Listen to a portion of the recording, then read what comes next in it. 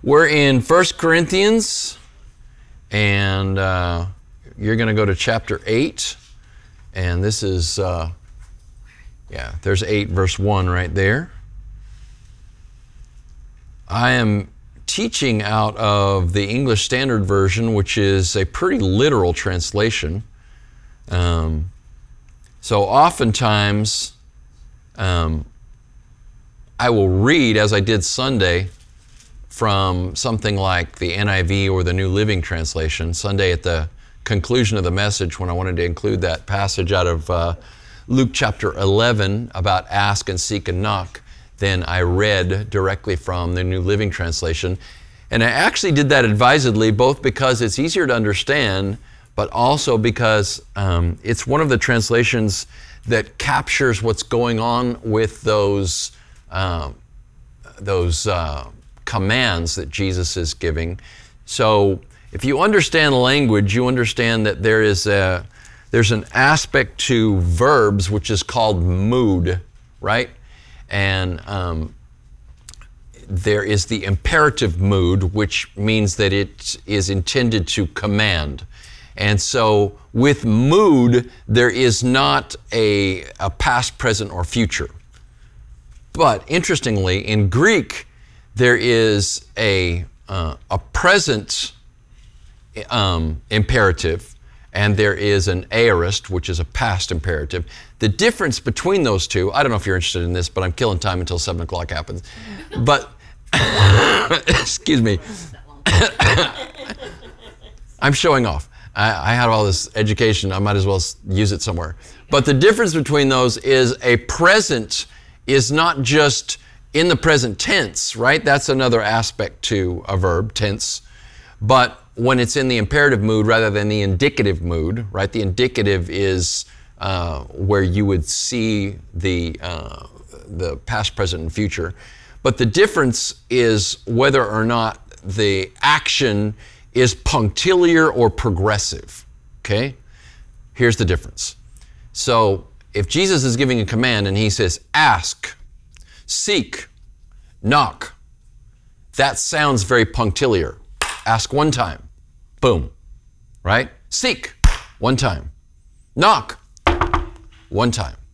Interestingly, when you have a present imperative, there is this idea of motion, progress happening.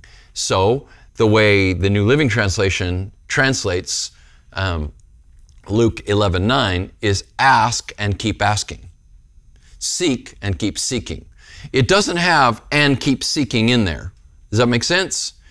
They're adding that so that it captures this idea of constant action. Ask and keep asking. Seek and keep seeking. Knock and keep knocking. So we don't give up, right?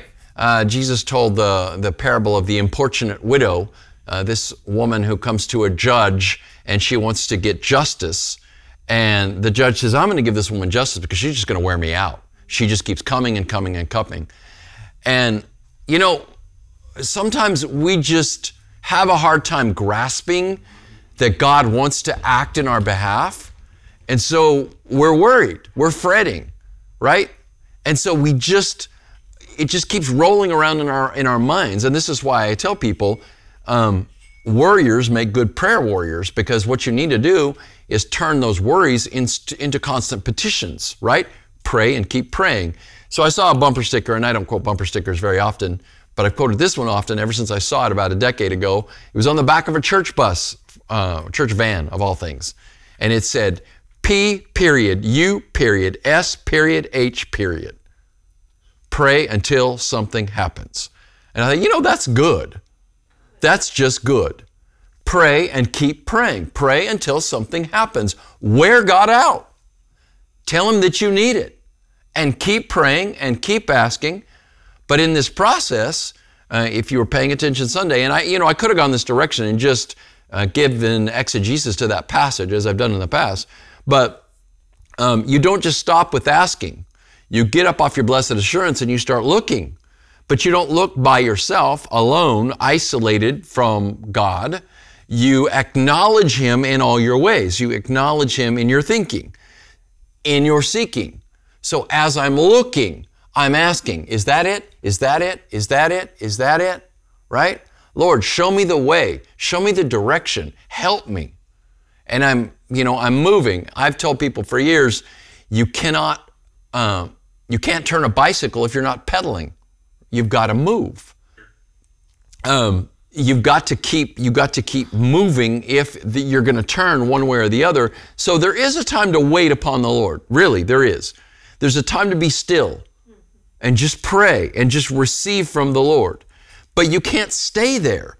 You can't just sit on the edge of your bed and wait for the Lord to rain money down on you or a new job opportunity or whatever.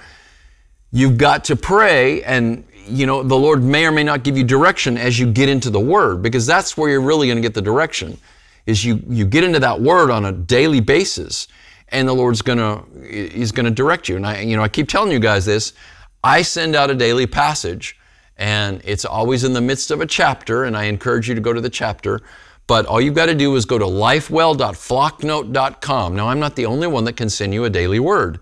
You can go to the YouVersion Bible app and use some sort of a Bible plan, or if you've got a study Bible and it's got a Bible plan. But you need to be in the Word daily so that you are asking direction. You are seeking direction from the Lord. So let's say let's just do something as simple as a job, right? You need a job. So you pray and you ask, Lord, I need you to give me a job. I need you to help me to find a job. But you don't just sit there. Now you get up and you go. You go to the Texas Workforce Commission. You go to Glassdoor.com or any of these myriad of job sites. You prepare a resume. You go out there and you do something. You don't just sit back and do nothing, right? You seek. But you also seek in the Word.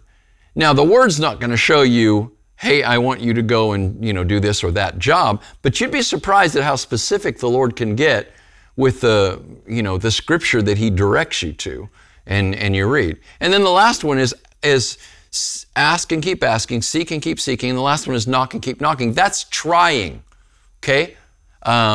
That's where, you go and you turn your resume in or whatever, and you keep checking. You try to get a hold of the manager. You ask for an interview. Wear them out, okay? If they see you want a job, is it going to hurt you if they're annoyed? No, it's not. They can just keep turning you down. Keep going and keep trying. Now, this applies to anything. I did a job because that's the first thing that came to mind, okay? But you can apply this in any situation. You're asking and you continue to ask. You're seeking and you continue to seek. And then you knock and you continue to knock. And I have a friend of mine, he passed away a couple years ago. He was one of the people that helped me start this church. And he used to say, of that process of knocking, right? He said, sometimes you knock and the door is opened, but even then, that's not necessarily the answer. He said, I want to go in and look around a little bit. And I like that, right? So maybe that's where you try something out, like as an internship or something. You don't know whether you're going to like that or not. You don't know whether you're called to that. You don't know whether that is going to be, in your skill set or your educational, background or even just something that fits your temperament. There was a young man, I keep quoting people that have passed away. This young man passed away too. But some years ago, who told me that he wanted to be an accountant. And I knew this young man and I knew his temperament. And I thought, I can't even imagine this kid sitting still that long and doing what an accountant has to do. And the only reason he was interested in it was because he heard that it made a lot of money, right? So, I encouraged him, take the classes. That's one of the good things about college, is that you can take classes in a particular field and it gives you an idea what's going on in that particular field. And, that can kind of give you a feel of what's going on. So believe it or not, for a long time I wanted to be an attorney. And I thought that I would be pretty good at that. And when I think it was in 8th grade, and this is before I came to faith in the Lord and believed, as I still believe, that He had called me to preach. But I went to, this is like some sort of a career day, and we went to a courthouse, and we visited this attorney's office, and then we went and we sat in on a trial that was going on. And he basically, the attorney just told us most of the time is spent in these law books and in this office. You know, you get this idea that lawyers just, you know, they're just in court arguing cases all the time. And the reality is the majority of time, you know, they're reading law books and writing opinions and all of these sorts of things. Some attorneys really don't go to court hardly at all. And I thought, that's not what I want to do. You know, I wanted to argue the cases and do that sort of thing. I didn't want to be sitting around in an office all day long doing that kind of thing. So hopefully that gives you some idea of maybe more of an application of that passage from Sunday where Jesus said, ask and keep asking, seek and keep seeking, knock and keep knocking. And then he answers, and he says, for those who ask, receive. Those who seek, find. And to those who knock, the door will be opened. So I don't know what you're facing right now, but that's something for you to ponder and consider. That's not tonight's message, though. We are in, as I said, 1 Corinthians 8. And I'm going to type that in right here. There it is. And we're going to look at 1 through 7 here. Last week we just kind of did an introduction. Now, concerning food offered to idols, we know that all of us possess knowledge. This knowledge puffs up, but love builds up. If anyone imagines that he knows something, he does not yet know as he ought to know. But if anyone loves God, he is known by God. Therefore, as to the eating of food offered to idols, we know that, quote, an idol has no real existence, unquote, and that, quote, there is no God but one, unquote. For although there may be so-called gods in heaven or on earth, as indeed there are many gods and many lords, and both of those in quotes, right? Because they were living in a polytheistic culture. Yet for us there is one God and Father, from whom are all things, and for whom we exist, and one Lord Jesus Christ, through whom are all things, and through whom we exist. However, not all possess this knowledge, but some, through former association with idols, eat food as really offered to an idol, and their conscience being weak is defiled. Now that's actually in the next paragraph, the way English Standard breaks it up, but I wanted to bookend this with this concern that the Apostle Paul is addressing about eating meat sacrificed to idols. And so, again, briefly by introduction, this was a controversy both with the Jewish believers and with the Gentile believers, because meat that had been offered in an idol's temple would then be taken and sold in the market. Paul's answer to this question as to whether one should eat meat sacrificed to idols was, if nobody says anything, then it's just meat. There's no association. It doesn't belong to an idol. Those gods are not real. But if someone says something, hey, that meat was offered to an idol, then we'll see later the Apostle Paul said, don't eat it. Not because you're worried that you are somehow participating in the table of that idol, but because obviously if that person mentioned it, they're concerned about it, and you don't want to wound or injure their conscience. So this applies to a lot of things, and again, we're going to get to that, but not this week. So last week, I addressed this phrase in verse 1, knowledge puffs up, but love builds up. Awareness of truth, acknowledgement of it, affirmation of it may happen apart from allowing the God of truth to change your fundamental attitude of selfishness, to transform your character and make you more like Christ. We always have the right of refusal, even after the Lord enters our lives. I can choose to be proud. I can take credit for the improvements in my life since Christ became Lord. But it's wrong if I take credit for something that God has given me. But it still remains possible. So in other words, I've been to school and was in school training with a theological education until I was 30 years old. Honestly, until this year, I had never put my degrees on the wall. They remained in their original. My Baylor degree was in the tube. They rolled it up and they put it in a tube. They just handed you this tube. And it had been in that tube for 8 years. And so I kept having these dreams that I had not finished school. they were like nightmares, where there was a class that I hadn't attended the entire semester, and now I had to go and take the final exam, and I didn't even know where the classroom was. And I'm blindly walking around campus trying to find the classroom, and I'm, afraid because somehow I have, for whatever reason, in my dream never tells me, I had not attended this class. And so I'm continuously, and then I would have these dreams that I was still at Baylor, that I had to, continue to add semester after semester after semester, and I had one class that I had to make up. I think, this is nonsense. So I just bought some relatively cheap frames. They weren't super cheap. They're like $60 a piece, right? And I put my degrees on there, and they're on the wall. And so now, when I prepare all these messages and whatever, those are up there. And you know what? I haven't had that dream since then. So that's good. But you can walk around puffed up about these things. Well, I have this education and I know so much. And the Apostle Paul says we shouldn't be puffed up by knowledge. Rather, we should build one another up with love. Now, I covered that topic a good bit the last time. So I want to go to this next phrase in verse 2. He says, if anyone imagines that he knows something, he does not yet know as he ought to know. I like this quote. I got this from a commentary, the Tyndale New Testament commentary on 1 Corinthians. Here's the quote. Knowledge is proud that it has learnt so much. Obviously, it's from a Brit.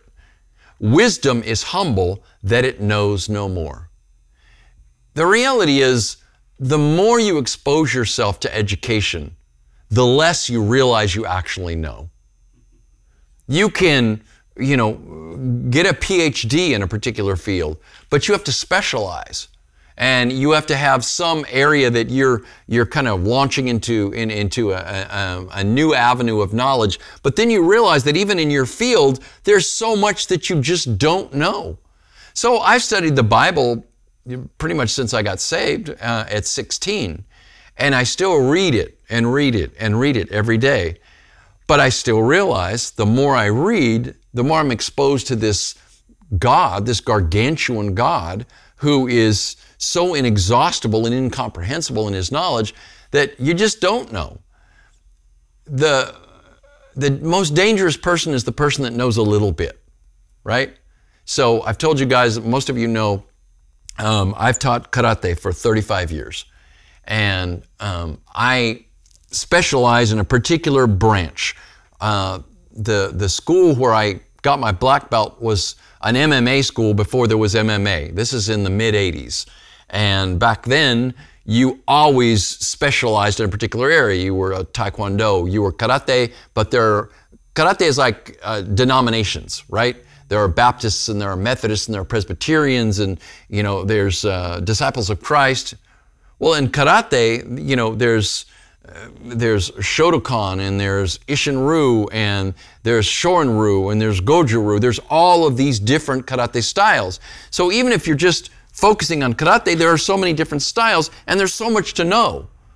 And karate masters focus a lot on what we call Kihon, which is basics. And of course, this is what bores your normal American. They want to learn how to do a helicopter kick or, do all this really impressive stuff. And the reality is, it's the basics that win. It's the basics that win football games. It's the basics that win basketball games. And it's the basics that will defend you in a fight.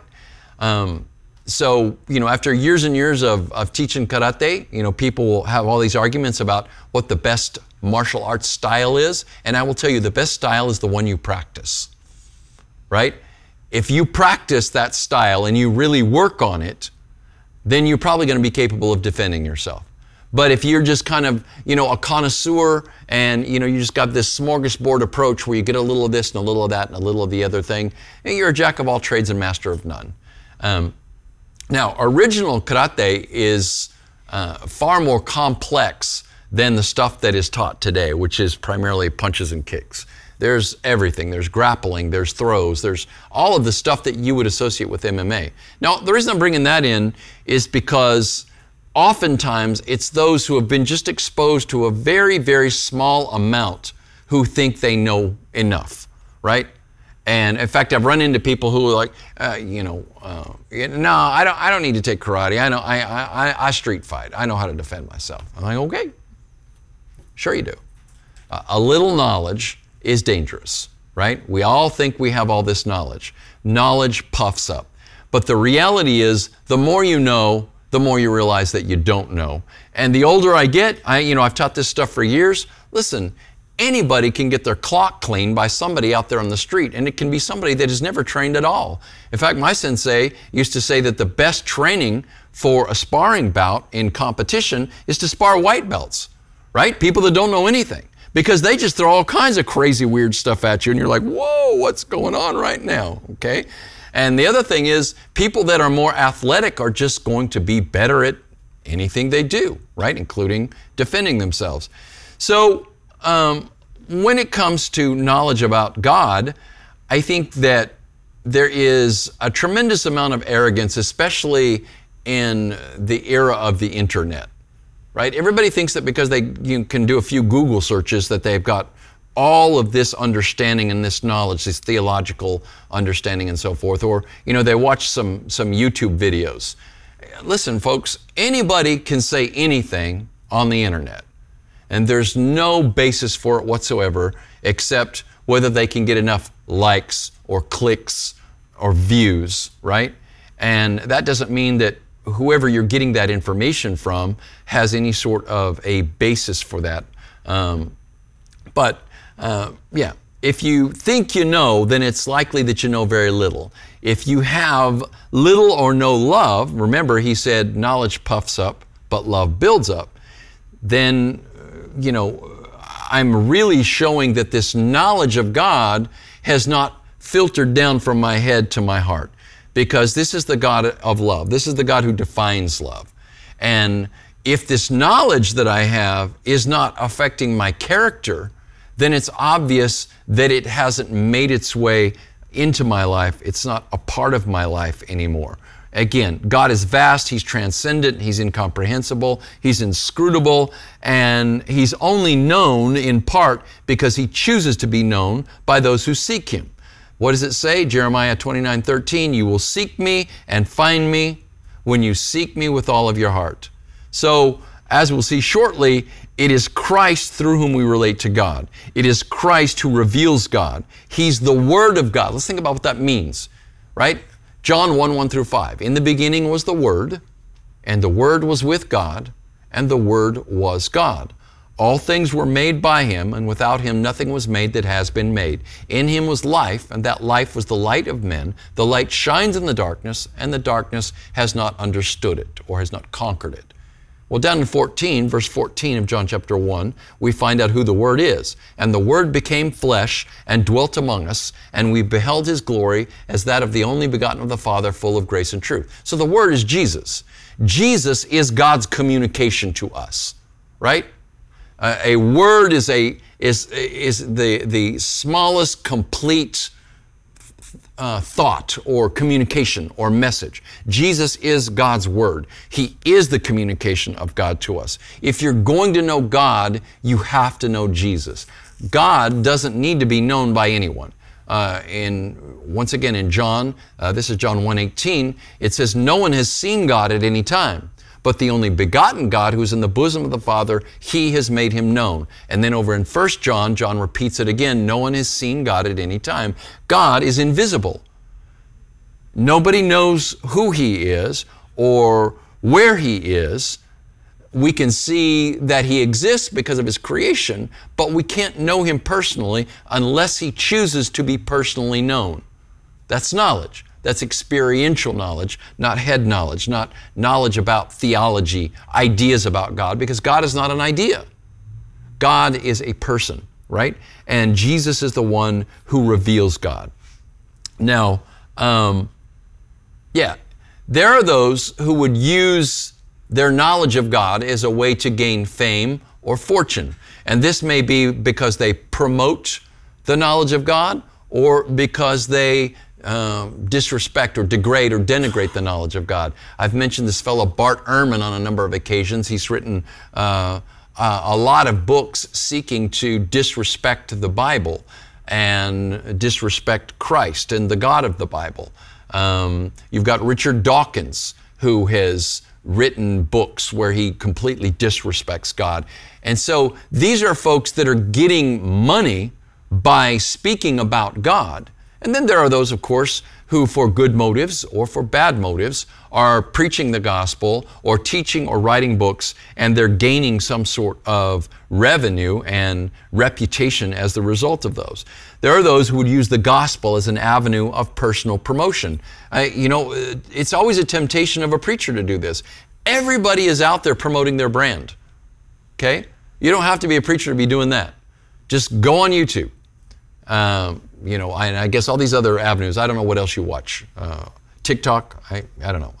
I tried to do TikTok and I didn't get it. So I couldn't make it do what I wanted it to do. It was just giving me the videos that it chose for. But I don't want to watch. I don't get it. I'm sorry. I'm still on Facebook. That's how old I am. And yeah, Facebook had an outage. What was it yesterday? Day before yesterday? And it didn't even bother me. So I'm still on Facebook because there's so many people on Facebook. But the point is, whether it's YouTube or Facebook or TikTok or Instagram, everybody's promoting their brand. Now, in many ways, like if you're on YouTube, you can make money. Like, you might just be doing videos. I watch a lot of videos on cars. There's a lot of new electric cars that are coming out, and I would really like to have an electric car. They're overpriced right now, so I'm not going to get one. And there's not enough of a charging network even for Teslas in Texas for me to want to get one. But I'm interested in them. There are guys that I don't think they do anything else. They just talk. There's one guy that just talks about Teslas all the time. Just the latest stuff about Tesla. But they get millions of views and then they make money. So people are promoting their brand as a way of making money, or maybe they're not even making money. They just, they like being the celebrity that they are. But there are preachers and others who use the gospel and their knowledge of the Bible, whether they're promoting it or whether they're degrading it, as a way of earning money.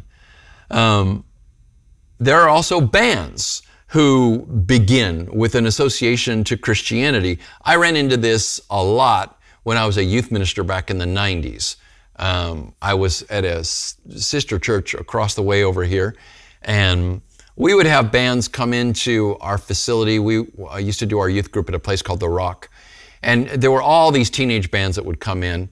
And initially, they would come in and play churches. But then I started hearing some of the shenanigans that they were involved in outside of a church venue. And I discovered they're just doing that because it's a captive audience of a bunch of teenagers, right? That they can go in and play for that audience. And then there was I don't know if it still exists, there used to be a pool place that all the teenagers used to go to called Billiards. Now, I know it moved. It used to be in the shopping plaza off of Buckingham and North Garland, and I think it moved up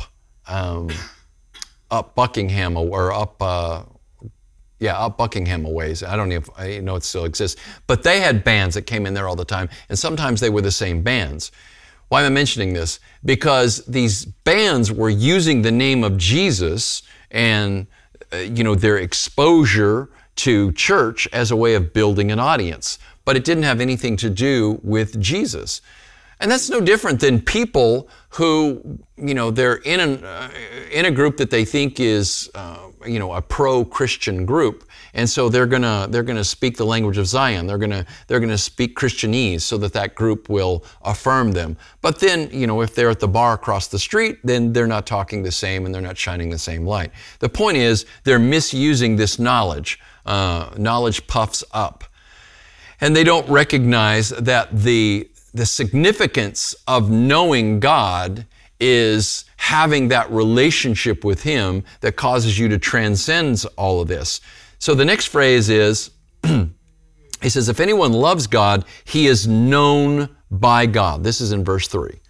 That's really what you're looking for. We talk a lot about having Jesus in your heart and knowing Jesus, but this idea of God knowing you. Now, let's back up a little bit. God is omniscient. That means God knows everything, and technically speaking, knows everyone. But that doesn't mean that he has entered into a personal relationship with everyone. That only happens by invitation. And this is where I said a couple of weeks ago when I was going through our series on theodicy, God is great, God is good, then why all this evil? I said that God is great because no being can be conceived that is greater than him, but I also said that God is great because he's capable of limiting himself. And one way that he has chosen to limit himself is by giving you free will. And that free will can freely receive him or resist him. And he allows you to do that. If you want God in your life, you have to ask him. You have to invite him. And then the real benefit to that is being known by God and realizing that God fully knows you. Like he knows you up and down, in and out. This is why you should confess your sin. He knows it anyway, right? So, he knows you as you are and he loves you as you are, but he loves you too much to leave you as you are. So we open up to God, and I have all sorts of conversations with God. They're one-way arguments, but basically, it's mainly me complaining. And, God sitting back and having to listen to all of that and then showing me in the Word that I'm wrong, which I always know that I am anyway. But that's the real benefit to this knowledge, right, is being known by God. It's not what you know, but who knows you personally. God has granted me free will to love him or not to love him. We're commanded, love the Lord your God with all your heart, soul, mind, and strength. But that doesn't mean you do. You have to choose. Nobody can force you to love them. That's disturbing. That's distorted. Okay? You have to be wooed. You have to be won. And so that's something that I think can happen to us on a regular basis throughout the day. Just observe what's going on in creation. I have an affinity for butterflies. I have a story that goes with this that I won't relate right now, but there are a lot of butterflies flying around right now. And so every time I see one, it reminds me of God's favor and God's love. And I was complaining and moaning and whining about some things. Honestly, I got a letter from the IRS today, which was just, so disturbing. And then I looked out the window and here's a butterfly flying by and I was like, okay, yeah. I don't know how it's going to be all right, but it's going to be all right. Doggone IRS. Ugh, such an organization. So we say invite Jesus into your heart. It's necessary for you to open the door and ask him to come inside, right? And then, we don't assume that he's already there. The initiative is yours to take. Now, God's taken the initiative before that. He's already offered himself to you. And if God hadn't chosen to be known through Jesus, then you wouldn't have the ability to invite Jesus into your heart. But I like this from Philippians 3, 8 and 10. This is the Apostle Paul speaking, and he said, this is about knowing God and just letting go of everything else. I consider everything a loss compared to the surpassing greatness of knowing Christ Jesus my Lord, for whose sake I have lost all things. I consider them rubbish, garbage. Skubala is the Greek word, and it's like dung, okay, that I may gain Christ. I want to know Christ and the power of his resurrection and the fellowship of sharing in his sufferings, becoming like him in his death. Do you want that? We think we want all these things down here, but once we get some of them, it's kind of like buyer's remorse. We realize that they don't satisfy anyway. Now we have needs. You have financial needs. You have relational needs. You have health needs. And we need these things. And we seek the Lord to give those things to us. But they're not enough. We have to have God himself. You're made for him. Listen to this. This is a very, very important verse. This is verse 6. Yet for us there is one God, the Father, from whom are all things, and for whom we exist, and one Lord Jesus Christ, through whom are all things, and through whom we exist. You were made for God. You may have a spouse, you may not have a spouse. the Lord may have made you for one another, but not exclusively. You were made for God. You are naturally a worshiper. That's what you are. And apart from God, you're incomplete. People feel incomplete without a spouse or without their spouse. But the reality is you're incomplete without God, because everything is from Him and everything is for Him. We exist for, that's why you exist. You say, why am I here? You're here for God. You're here to discover God. You're here to love God. You're here to serve God. That's eternity. That's what heaven will be. So that should be your number one pursuit, is God.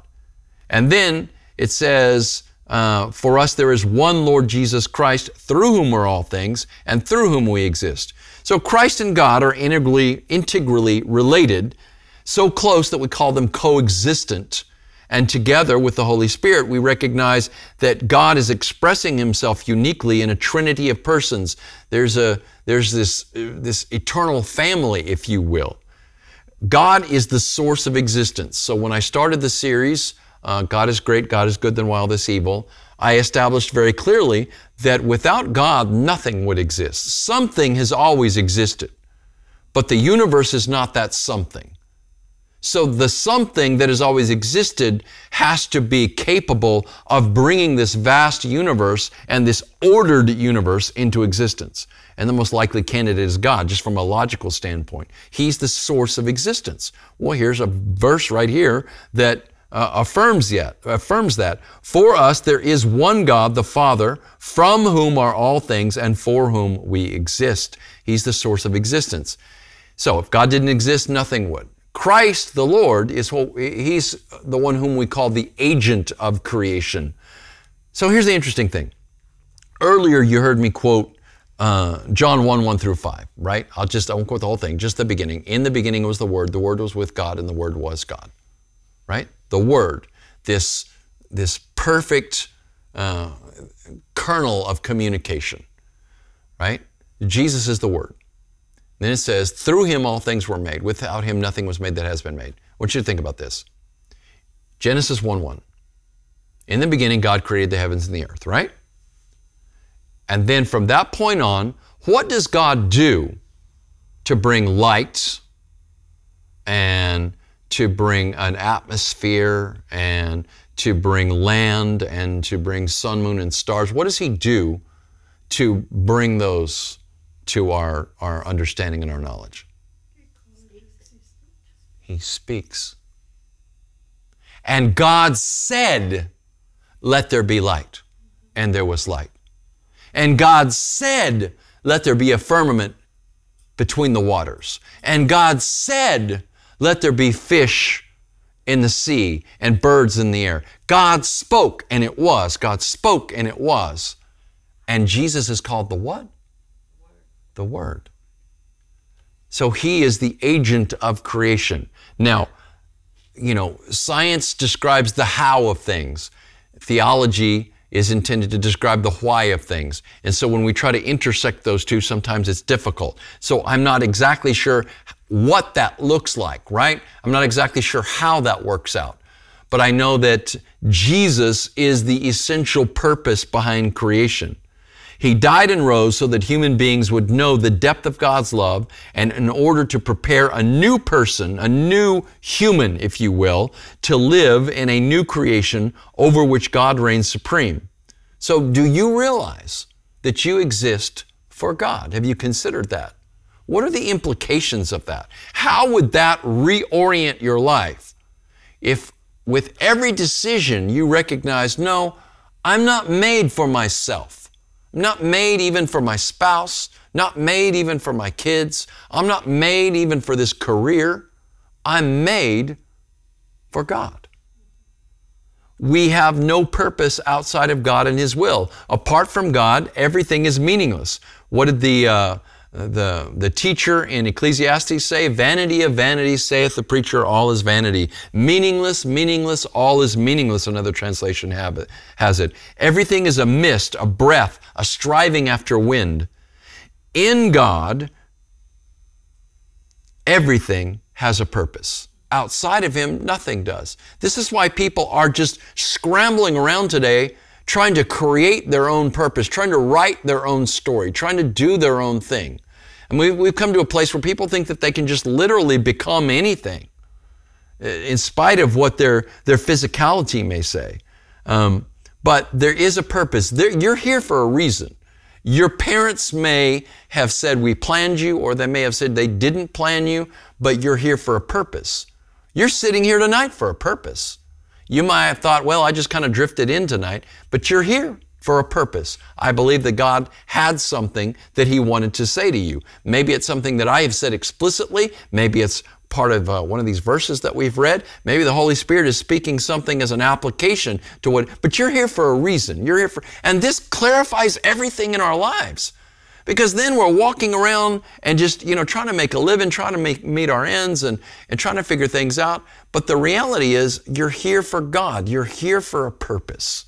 And that's a powerful motivator for life, okay? Nothing happens apart from God's providence. He will make everything turn out for your good and His glory if you love Him and if you've responded to His call to come out of the world and follow Jesus, becoming like Him, becoming like Christ. Christ is the one through whom the purpose is carried out. So much so that Paul says in Colossians chapter 1, verses 15 through 20, that everything is made for Christ. Listen to this extended and very high Christological passage from Colossians 1, 15 through 20. He is the image of the invisible God, the firstborn over all creation. For by Him, there it is again, agent of creation, by Him all things were created, things in heaven and on earth, visible and invisible, whether thrones or powers or rulers or authorities. All things were created by Him and for Him. He is before all things, and in Him, that's in Christ, all things hold together. And He is the head of the body, the church. He is the beginning and the firstborn from among the dead, so that in everything He might have the supremacy. For God was pleased to have all His fullness dwell in Him, and through Him to reconcile to Himself all things, whether things on earth or things in heaven, by making peace through His blood shed on the cross. So, if life seems meaningless to you, there's a reason. You aren't in the will of God. That's what I need to do every single day. Is this your will, Lord? All I want to do is your will. Your will be done on earth as it is in heaven. Your kingdom come, your will be done, right? The Spirit of God is not moving inside to direct your steps if you are walking around without purpose. Like the earth at the beginning of creation, your life is chaos. See, it's very interesting. The Scripture says, in the beginning, God created the heavens and the earth. And then it says, and the Spirit of God was hovering over the waters. There was just chaos and darkness. But then the Lord begins to speak. And the Holy Spirit, who is hovering over the waters, creates order. So in your chaos, up here and in here, let the Holy Spirit come and hover over that chaos and create order. Be receptive to that. Allow Him to work. Don't be so knowledgeable, so puffed up in whatever your history is, whatever your sources of information are, that you are unwilling to receive this personal, experiential knowledge from the Holy Spirit. He's going to come. He's going to breathe on you. He's going to create order in the midst of your chaos. He's the one that brings existence and meaning and design and purpose. So let go of your insignificant agenda. We think we have all these big plans, but if we would just suffer that those plans would be surrendered to the Lord, if we would stop asking God to get in and bless our plans, and if we would start saying, you know what, God, I want to get in on what you've planned. Wherever you are in your life, right? You might be at the beginning of a career. You might be retired. You might be, ending a career. You might be seeking a job. Wherever you are in life, God has a purpose for you right now. And the primary purpose is for you to seek Him and get to know Him, and then allow Him to give you direction moment by moment by moment, because that's the only way that we're going to receive fulfillment, right? So that's as far as I'm going to go tonight. I want to end early each week so that we will have an opportunity to take prayer requests and answer any questions that you might have. We're going to take a look at the very practical side of this next week, this idea of eating meat sacrificed to idols. So those of you that are in the stream, watching the stream, I hope that you will come and join us next week in person or tune in again next week. All right?